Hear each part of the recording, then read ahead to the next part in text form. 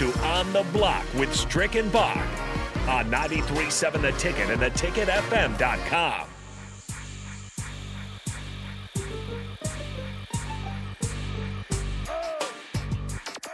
The Block is hot here on a Wednesday, and it's always hot when we bring in the Bland chef, Evan Bland of the Omaha World Herald, join us on the Honda of Lincoln hotline. Evan, how are you doing today?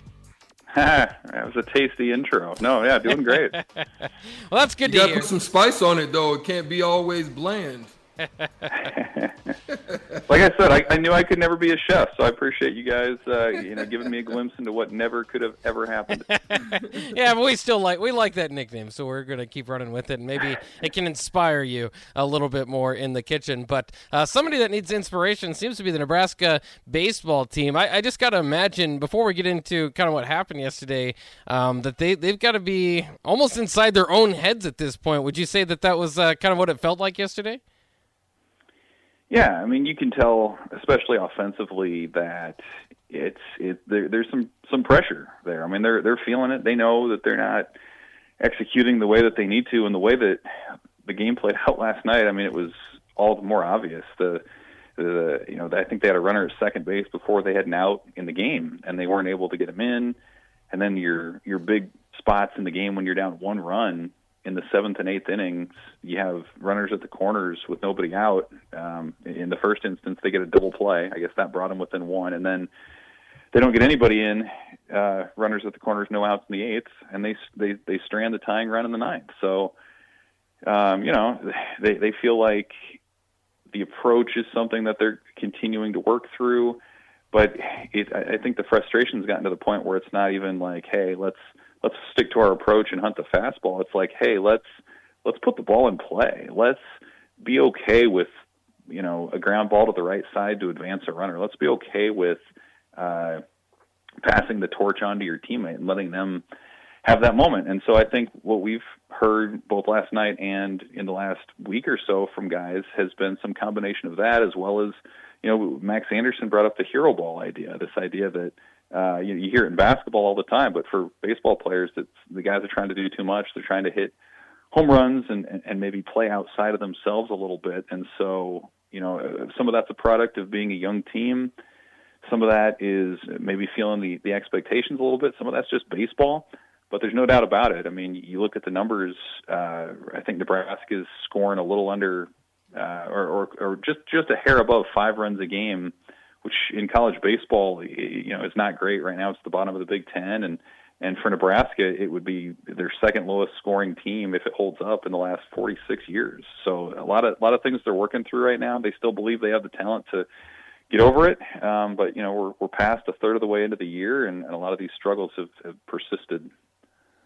Well, obviously, I mean, things can still turn around. I kind of go back to, it's different sports, but my Celtics were halfway through the season. They were a game above 500. Now they're one game out of first. You still think that that's a possible for Nebraska, or do you think that maybe fans might not expect the Big Ten champions to repeat this year? Well, I think repeating is certainly, there's still 21 Big Ten games to go, so anything can happen. But I do think that the numbers would suggest that this team is not the dynamic offense that last year's team was. And you know what? I mean, that's okay. Like you lost more than 700 starts in the outfield. You lost the conference player of the year in Spencer Schwellenbach. You lost Luke Roscom, who played all over. So it's not an indictment on the program to say that they're going to take a step back. But I do think that they thought that the transition from that group last year to this group would be a little smoother than it's been. And it just hasn't been that way. Guys have continued to search for roles. Just last week they felt like they settled on maybe their top 5 guys that they felt good about, but then you're cycling through your bottom end of your lineup based on matchups and things like that. And it's just hasn't worked out great. So when you talk about turn it around, it's an interesting debate, I think, because the numbers would suggest they sort of are what they are, and they can get a little bit better. I think you can make the argument that, hey, we haven't seen Max Anderson break out yet the way that we know he can. We haven't seen Cam Chick go on on a heater yet. We haven't seen Bryce Matthews over an extended period do what we know he can do because he did it last year. So, I think there is a sense that, hey, as the weather warms up and some of these guys get hot, maybe some things can turn around. But, again, I think to think that this team can be what it was offensively last year is probably a bit much. The track record from the coaching staff would say that they're going to get better, but I think the numbers within a sample size that's getting bigger and bigger would say that even if they do improve, it's not going to approach what we saw with last year's squad. Evan, we've got some pretty good news. Obviously, in the spring game, we're going to be able to pull a pretty solid one out of the Big 12, getting on campus in O'Shawn Mathis, as well as 4-star, 5-star out of Burleson, but transferred. Family moved out to Chandler, Arizona. Hadn't even played it down yet, and is already ranked as the number one prospect quarterback and emerging as a top prospect nationally out there in Dylan Raiola. So how do you view us being able to land and get them on campus? Do you think we have an edge with Uncle there and how do you view that with us being able to land them and get them on campus? Do you think that's a value? Do you think that's something that puts you in the top half of the recruiting part of it, or do you just think it's just part of the process? Well, I think both of those guys, Mathis and Raiola, they're kind of their own situations. I mean, Mathis is still a transfer portal guy who essentially is sitting out this semester as he's looking for a good fit. And, we've talked a lot about how one of Nebraska's glaring weaknesses ever since Randy, 6, 7, 8 years ago, has been rushing the passer. And Mathis is a guy who has done that at TCU. He's done that at a high level now for a few years in the Big 12. And so, yeah, I mean, you kind of look around, you see some rankings that look at quality of player in the portal, and Mathis is right at or near the top at this point. And so you would think that would be a good fit. Certainly Nebraska would love to have him to complement the defense and to add to what's been, not a strength of the Black Shirts for a number of years. And for Mathis, just the fact that he's coming, we've seen the story time and again when recruits, even portal guys, get on campus and they see the support and the crowds and you can start breaking stereotypes that it's not a stadium surrounded by cornfields. Usually that's when the magic happens for Nebraska and guys settle in. So just the fact that he's coming here for the spring game, I think is a major win. And you would certainly think that would increase his chances exponentially of ending up at Nebraska at some point. Raiola, on the other hand, I mean, he's going to be a major national recruit. He already is for the class of 2024. I mean, you look at just the offers that he has.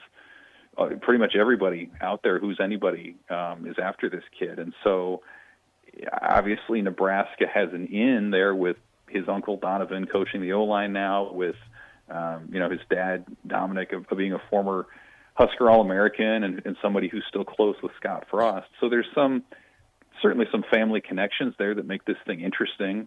Raiola's been on campus a number of times already. He was spectacular in the Friday Night Lights camp last year. I mean, he was just unbelievable with what he was able to do. So the fact that he's coming back certainly can't hurt. I think this recruiting process, though, is just getting started, right? I mean, this isn't a case where this guy's going to commit or anything like that coming out of this, but I think it's for Nebraska, and you see all these other names continue to, attach themselves to Raiola. As long as he's keeping you in mind, as long as he's on campus occasionally, as long as he keeps a dialogue ongoing, the farther you can go with that, the better it's going to be. And again, you look at his film, you see how he's rated. This is a guy who, is going to change the trajectory of somebody's program wherever he ends up in college. And so I think his story is going to continue with how Nebraska does this year. What does the offense look like under Mark Whipple? How does Casey Thompson do? How does how does that thing look? And I think if it looks good, then something like next weekend when he comes to the spring game starts to pay off. If it doesn't go well, then it doesn't really matter all the bells and whistles if you're not winning on the field. I wouldn't imagine he'd be considering Nebraska. So I think this is part of the conversation, but certainly there's a lot to go. And as far as on the field today, I mean, they're getting this thing ready for the spring game. We heard from the offensive coordinator Mark Whipple today, and he was pretty, he's pretty uplifting and stuff about how things were going. But I have to imagine some of those injuries that they're dealing with, specifically at the tight end position, because he talked about how they're working on the red zone stuff, and it was kind of surprising. Last year Austin Allen didn't get a whole lot of targets in the red zone when you had an NFL tight end like that, and now this year you're going without Vokalek in the spring, and Fadone's down, and Harriman, and like all these guys. Do you think that is a detriment a bit to Nebraska as they try to get this going in the spring, or do you think that there's so much time left, as you get into the fall ball, that they can work on that plenty? But at least the way I view it, there are only so many practices you can get in. These spring ones should count as well. Yeah, tight end is interesting. It always feels like there's some position that gets hit harder with injuries than others, and certainly tight end is that. I mean, you mentioned them, whether that's Travis Vokalek, Thomas Fidone, Chancellor Brewington, Chris Hickman. I mean, those are essentially your top 4 guys on the depth chart. And so when they're all out, I mean, you're turning to second-year players, third-year players. Nate Borkercher, a walk-on from Aurora, has had his name mentioned multiple times as somebody who's impressed. And then you're talking about, James Carney out of Norris or A.J. Rollins out of Creighton Prep. And so it's not ideal, right? Like, you would prefer to have your top guys out there being hands-on with the offense, learning and kind of smoothing that learning curve. But I asked Sean Beckton, the tight ends coach, this today about, is there kind of a silver lining there? And he said, absolutely there is. I mean, if nothing else, Nebraska is building depth right now. And all those guys who are injured, maybe with the exception of Fidone, because we don't know how serious his situation is, all those, at least everybody else is going to be back this fall. And they're continuing to go through mental reps, and they're still very much a part of the preparations, even if they're not actually out there. And so, tight end, there's a reason that retained Sean Beckton and has new offensive assistants everywhere else. It's because he's developed guys. Obviously, you mentioned Austin Allen, and Jack Stoll was successful before him. So they have some depth there. They've developed guys there.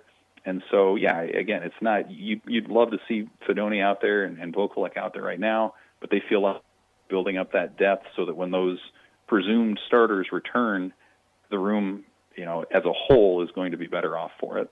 I suppose too, like as you're kind of saying that, at least Beckton has experience here, whereas those other new guys, I mean, if they were coming in, the new coaches and building depth instead of kind of getting your starters going, might be a little bit different than somebody that's worked with those guys over the last several years. So that's interesting too. He is Evan Bland of the Omaha World Herald. Evan, thank you for joining us today. Thanks as always, guys. All right, there he goes. Evan Bland, our normal guest here on a Wednesday on the block. Right now we have your chance to win $15 to Buffalo Wings and Rings. It is time for Shootout with Strick here on the block. All you have to do is call in, get in line, 402-464-5685. First person in line will get a chance to play. It's either or questions and a money ball, which will be worth 2 points. Strick seems to win here and there, but we'll see. I mean, I don't want to knock down your confidence. Give us a call right now, 402-464-5685. Get in line for Shootout with Strick. That's next here on the block.